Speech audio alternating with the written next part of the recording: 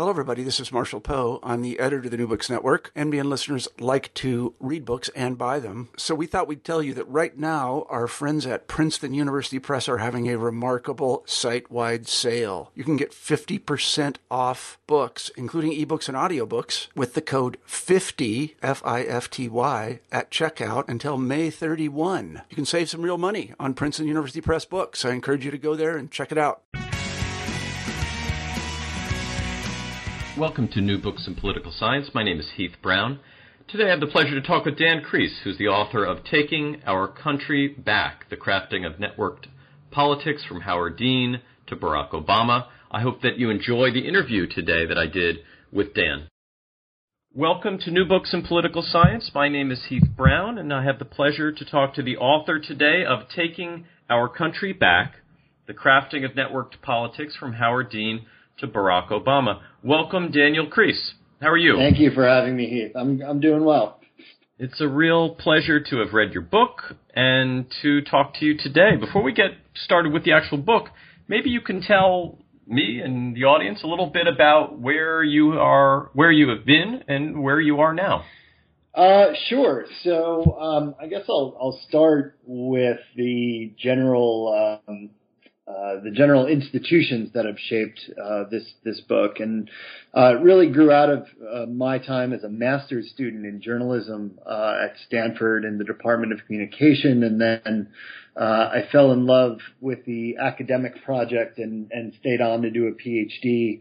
And then after that, did a postdoc at Yale Law School, which has a wonderful interdisciplinary group called the Information Society Project that gave me a lot of the opportunity to write and to do the research, particularly on the Obama campaign. And I'm about to be starting my second year in the School of Journalism and Mass Communication at the University of North Carolina at Chapel Hill. Wonderful, wonderful. It's this varied background, I think, that really does shape the book and sort of put it both in political science, but also, in a couple of these other related and interdisciplinary fields. So it's a great book. I really do enjoyed it. You structured the book around three themes: innovation, infrastructure, and organization.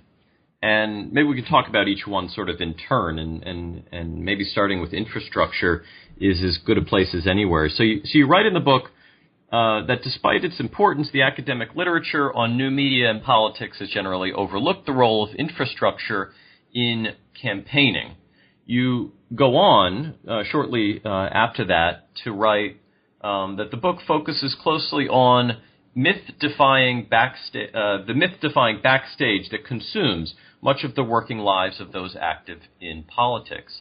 So I wonder if you could talk at the start here about what exactly has been overlooked by the existing literature and what maybe some of these myths are that you're trying to defy in putting together this book. Sure.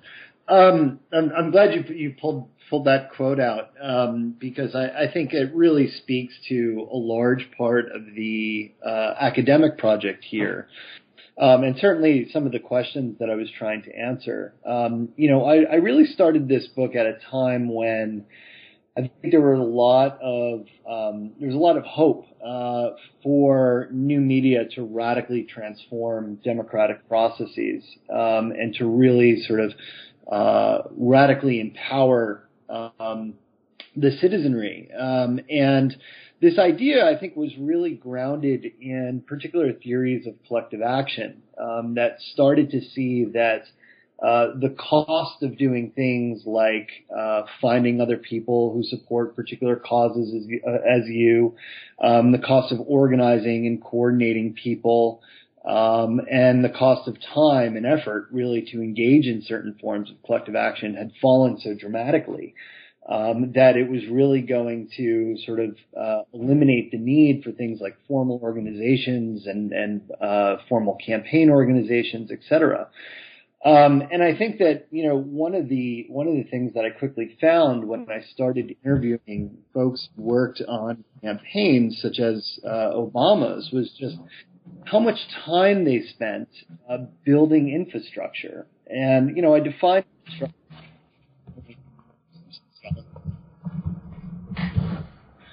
in terms of organizational forms, things like practices, obviously things like political technologies and tools. And really how much of what they did every day, the campaigners themselves, was sort of struggle with building new infrastructure to enable people to do things, dealing with problems when tools and technologies broke down, and they often did break down. And just really one of the things that I was struck by was how most of what we take for granted, such as, being able to give money online, was really the result of years of hard work, developing systems that can handle, massive amounts of contribution.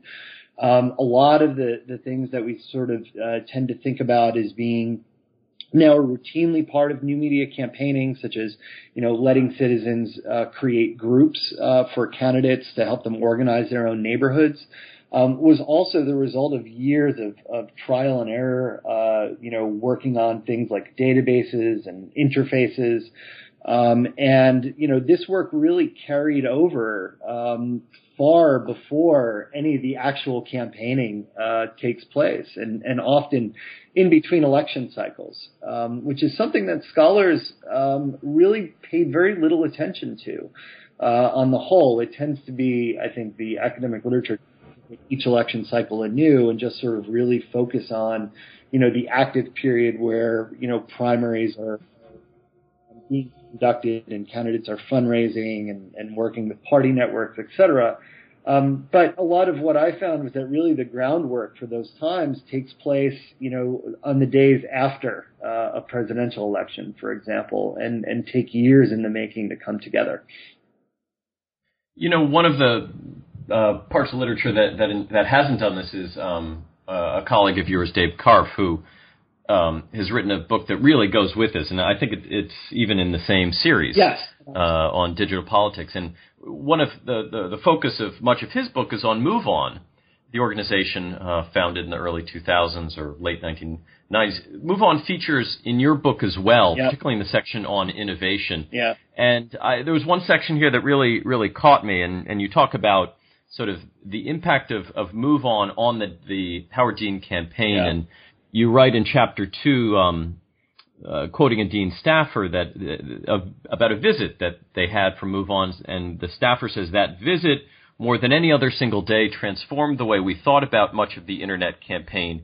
In that day, we moved from chaotic creativity to creativity driven by the need for email list growth." So what was the relationship between the Dean campaign and MoveOn, and what did it mean for the campaign to begin to think proactively? That was one of the contributions that they attribute to MoveOn, was this change in thinking. So are the two organizations, how close are they, and what does one learn from the other? Yeah, well, so the relationship was interesting in that, MoveOn sort of had built what was, I think, even still the most powerful online digital advocacy organization and sort of style of new media organizing in the world, really.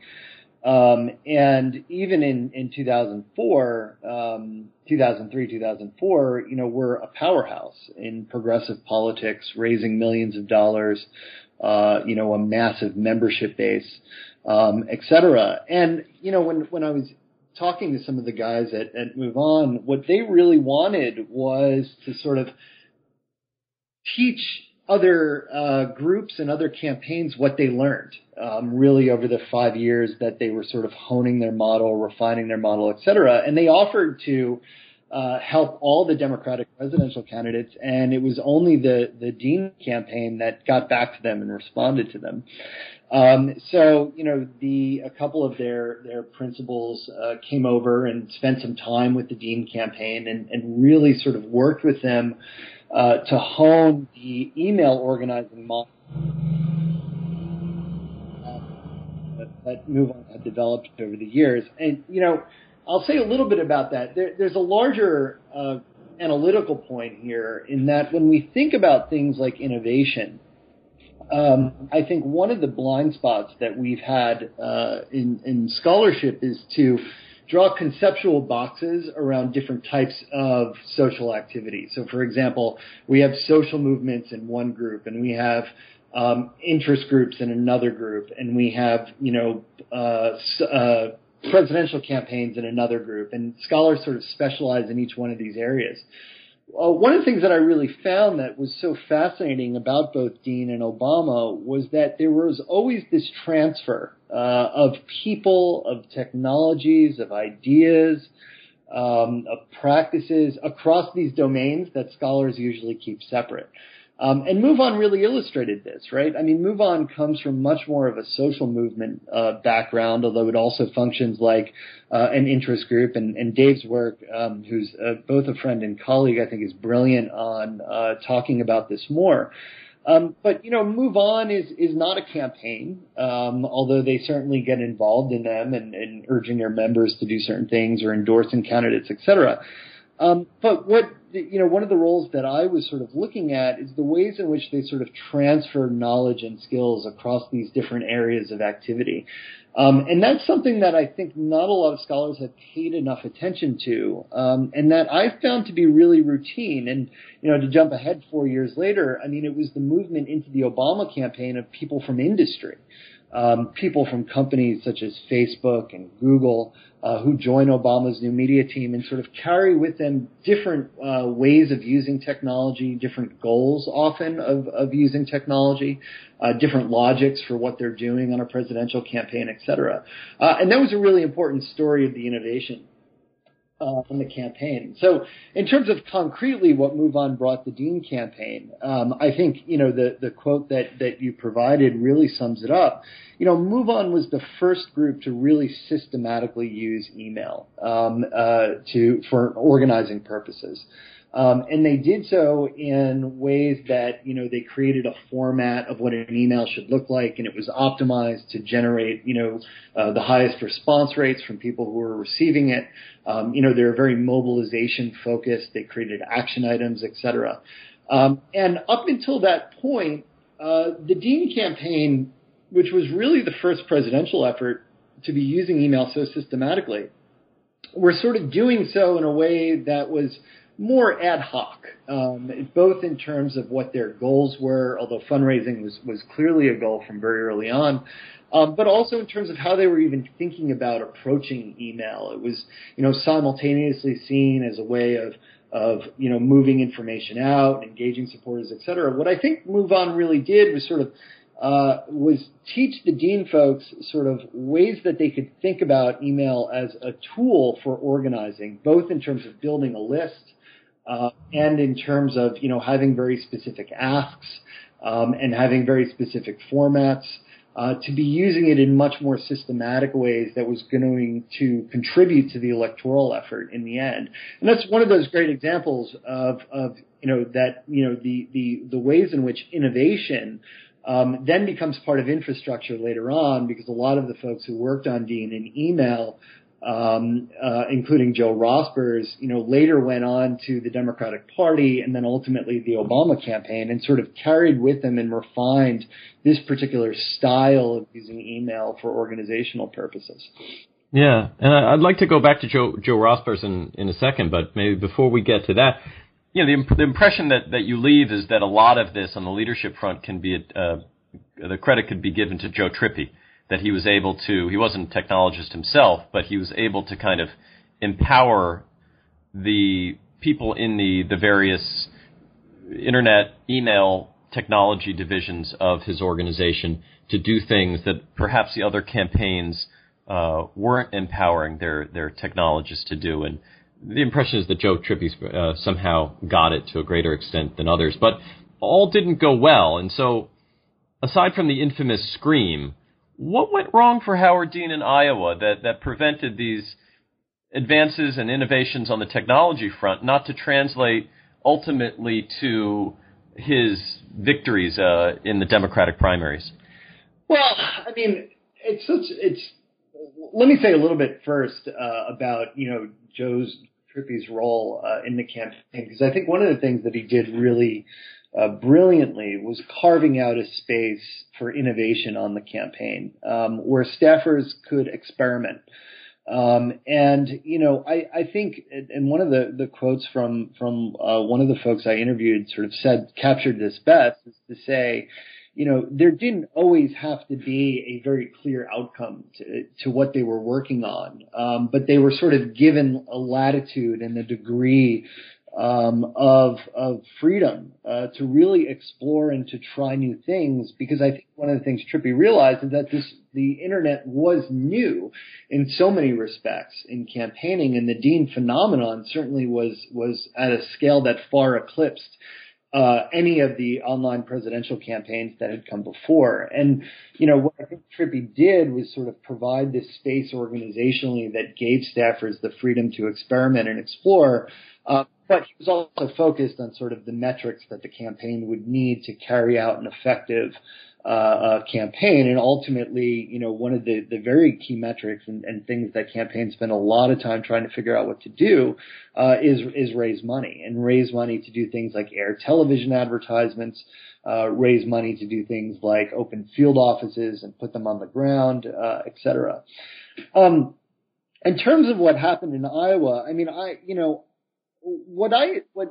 one of the challenges that really sort of struck me was how should we think about the role of new media in a presidential campaign, or any campaign for that matter? And there's a million different variables, and there's a million different things that campaigns are trying to do. And I don't think new media alone will ever win an election, but it certainly can, at its best, translate a lot of enthusiasm and energy into concrete resources. And that's one of the arguments I make about the Obama campaign later on. But what I think there was in the Dean side was there was a disconnect, in some senses, between what was taking place online and what was taking place on the ground in states like Iowa.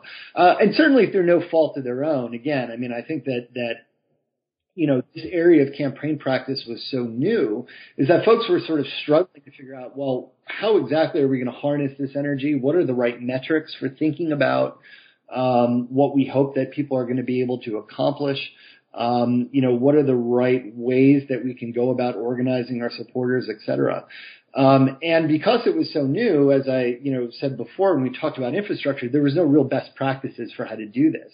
And one of the key things that I think Obama new media team learned very well was how to integrate field campaigning, which is sort of your traditional get out the vote, door knocking, et cetera, with the new media side of things. And that is something that I don't think the Dean campaign had in place in Iowa in 2004. Now, there's a whole bunch of other factors that come into play. I mean, there was a series of television advertisements that Dean had produced that, were sort of widely seen as being ineffective and spent a large amount of the campaign's budget. There was a lack of recruiting precinct captains across Iowa, and that this was something that the campaign only really awoke to very late. And Iowa, as a caucus state, is very much sort of oriented towards precinct captains and having neighbors organize their own communities, et cetera. So there was a basic lack, I think, in some aspects of the field operation on the ground. And not a lot of effective organizing for the caucuses in particular, which require a high degree of organizing. And then beyond that, I mean, some of the stuff, I was actually there as a master's student, as a journalism master's student at the time, and a lot of what I saw on the ground, I was following around a group of Bay Area volunteers, was, databases that, didn't always work correctly, that, they were doing turnout in similar neighborhoods, duplicating efforts. There was lots of folks coming from out of state who anecdotally, at least, it seemed like Iowans were a bit skeptical about. So I think all these things really came into play, and really layer that too on top of the fact, as political scientists would know well, that the Iowa electorate looks different than the electorate of other states. And Dean's support and members of the campaign said this as well.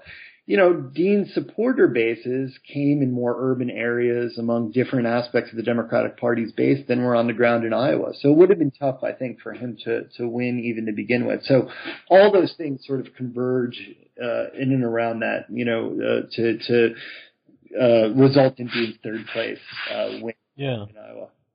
And in many ways, this takes us up both to the third pillar of your book, but also to the Obama campaign, which is the organizational component of this. And you write about the Obama campaign, I think this is early in the book, that the campaign was first and foremost an achievement of organization, the hard work of its staffers to bring people, tools, and practices into alignment and in accord with electoral strategy. From a distance, this would run counter to the narrative about Obama, the transformational figure, the orator. Why do you argue that the organization was so central to the president's success in 2008? Well, this goes back to the general sense that the new media, I think more generally on campaigns, works best when it's in place to be able to translate enthusiasm and energy into things campaigns need. Campaigns face a very sort of defined institutional environment. They ultimately need money to do things like run ads, and then votes on election day. And, there's not a lot of wiggle room there. And it's what campaigns focus a lot on. So I think one of the things that, I think that there's a lot of other people who have written brilliantly about this. Obama's rhetoric, for example, I think helped create a lot of that enthusiasm and that mobilization. And certainly the fact that he was a top tier candidate and benefited from a lot of media coverage, even right out of the box, I think was important at generating interest and desire among the wider electorate. I think he, there was certainly a degree of charisma about the candidate as well, and people's response to him. So all those things certainly come into play. The issue that I think, and what sort of led me to focus my book in particular ways on organization and new media in particular, was to say, well, you can have all the energy and enthusiasm in the world, but that doesn't necessarily mean that it's going to be directed towards those very defined, concrete things that campaigns need.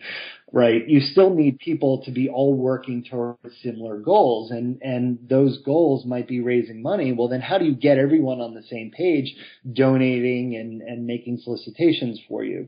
You need to turn out your supporter base on election day. Well, how do you get everyone working in concert to help you do the really hard work of going door to door? To turn out your supporters, to be having conversations with those people who are persuadable, et cetera.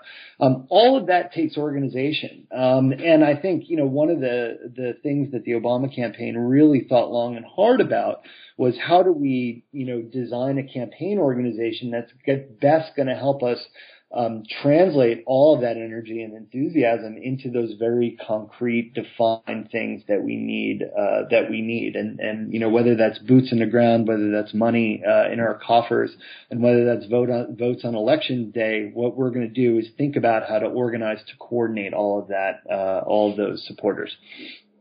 Yeah, and speaking of design, you write some very interesting stuff, and stuff you don't typically see in political science about design itself. So the campaign hired both an art director and a design director. That is the Obama campaign. The suggestion is these are novel hires. So what role did design itself play in the sort of the artistic design sense? What role did design play in the Obama campaign? Yeah, I'm glad. So this is one of the more fascinating aspects to me, because it's something that I never really thought all that explicitly about until I talked the people who actually worked on design on the campaign. So there's two aspects of design. The first is sort of about using design to really, in a sense of cultural mobilization. So ways in which that you can inspire people to stay engaged with the campaign, that you could project a certain image of the candidate. And the designers on the campaign thought long and hard about how they could use the campaign's website and graphic design to really further perceptions of the campaign, to keep people engaged and inspired. And just to give some examples, one of the things that really stuck with me is one of the first things they did was standardize the Obama blue. So the blue that you saw on the website in 2008 was standardized all the way across the campaign. So all of the campaign's materials, and actually the new media division also ran a print shop. So they were essentially coordinating all the campaign's materials for all of their events were all coming through the new media division. But the idea is that once you standardize, say, the color blue across the entire campaign, all the way down from the yard signs to the website to even the candidate's necktie. I mean, this was the level of which they were thinking about this. That it would convey this sense that, the junior senator of Illinois was an experienced and competent executive. It was a very polished look. It was a look that was designed to convey the sense that, Obama was running a professional organization, and they would bring that discipline and that coherence, to the nation, to the nation's focus, et cetera. And they did a whole bunch of other of other things, such as using particular typefaces and fonts that would convey an aesthetic of America and American values. They were looking through things like historical documents and photographs of iconic American events and moments to stylize images of the candidates that would conjure them up. So, for example, looking at photographs in the civil rights movement and stylizing the candidate's image in particular ways that would make those associations without ever stating it. The neatest and I think most innovative aspects was to create tailored versions of the campaign's logo.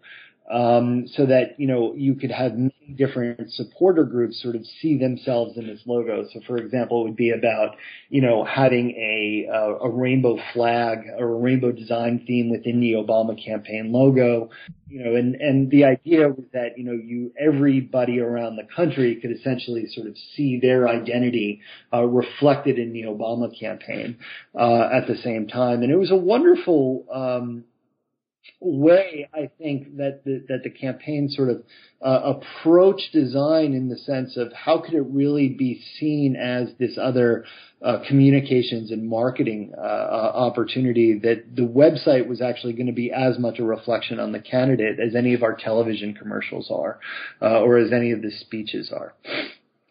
Yeah, and how coordinated this campaign was, I think, is really a story that you tell very well and from an interesting perspective. One of the implications, and you talk about this in your conclusion, about what that means and the implications of that for citizen participation.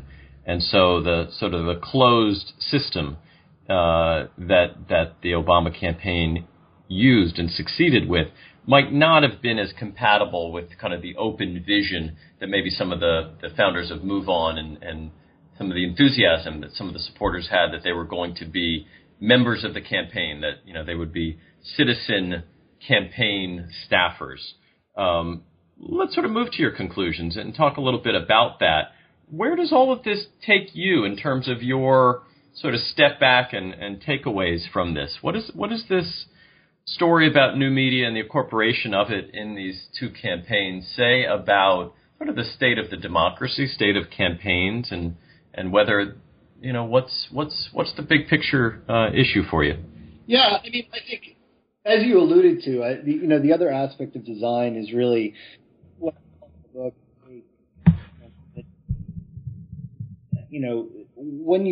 When you deploy tools online, you can quantify things such as user actions. You can quantify and know more about your supporters than ever before in ways that were unthinkable even 10, 20 years ago.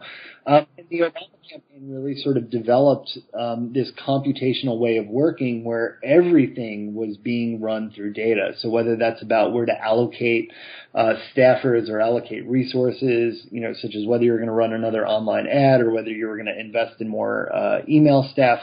And as an external management tool, right, so ways supporters, so doing things like optimizing websites to probabilistically increase the likelihood that your supporters will take particular actions, and going all the way down and doing this based on who you know and what you know about your supporters, so that if they've given money before and they're in a particularly contested congressional district, you can show them a different version of a web page that they've already tested to know that probabilistically in the aggregate it's going to increase the rates of return and increase the likelihood that you're going to be making a donation to the campaign. So this, as you're talking about, right, so there's all this energy and enthusiasm, and then there's also sort of this back end, these computational management practices that are trying to efficiently elicit the desired supporter actions and to really sort of direct them and coordinate them in ways that ultimately are important for the campaign. So all of this comes together, and the question that you asked is, how should we think about this? And what I call and what I refer to this in the book as being, hybrid organizing practices. So organizing practices that couple computational management with citizen empowerment. And I'll say a little bit more about that. So on one level, it was always surprising to me that supporters and their independent efforts got so much attention from scholars, and the organizational side of things, what the campaign was doing, never got any attention at all, really, in much of the academic literature.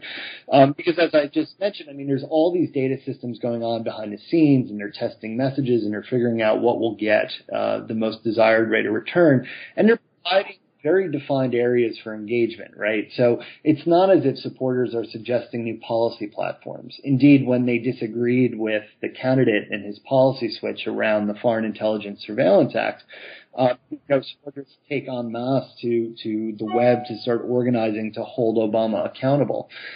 So it's not as if they're having sort of these higher order policy discussions. The campaign is sort of defining their participation in very narrow ways and in ways that accord with those electoral dictates that I talked about earlier. But at the same time, it's not as if, supporters are these dupes of the campaign. I think that one of the things that that I take pains to stress in the book, most of the time, supporters and the campaign's goals are ultimately aligned. Supporters want to win an election. They don't necessarily want to, contribute policy ideas, although they may. But really, at the end of the day, it's about finding a candidate who you align with and working hard to get him elected. And supporters have this very defined sense of they want to be what the campaign needs. They want to defeat John McCain and the Republicans during the general election, and they want to defeat Hillary Clinton during the primaries, and they're willing to work to do that. I think at times you see fissures in this alignment, right? And part of that is around the FISA organizing, when all of a sudden the goals that supporters have seem to diverge from the campaigns, and supporters start to say, oh, well, maybe we elected the wrong person, or maybe we gave the nomination to the wrong person and somebody who's not as progressive as we thought. But in the end, in the face of that external threat, their goals come back into alignment, and I think supporters are quite willing to work in those ways. So in terms of the state of democracy, I think it's a bit unfair to expect campaigns to be these radical proving grounds of these higher order areas of democratic participation, such as engaging in policy debate, such as setting campaign strategy, et cetera. What I think campaigns as we've structured them in the United States are pretty narrow in their scope and their definition in terms of what they need to accomplish. And I think from that perspective, right, we see more participation in campaigns, but it's also participation in sort of old institutionalized electoral ways. It's about donating and talking to your neighbors and trying to persuade them, and ultimately voting on election day. So your book is not about the Republican campaigns, but maybe to put on your sort of pundit hat for a second, have the Republicans caught up? Are they using some of the approaches that have been now tested and proven successful at least once? Has there been this kind of technology information transfer across the partisan divide, like we have seen across the progressive organizational divide? Yeah, I mean, it's a great question, watching this cycle unfold. But I would challenge, I think, some of the premise of the question in some ways. The language of, catching up, and the language of sort of advantages, disadvantages, sort of ignores, I think, and I think it's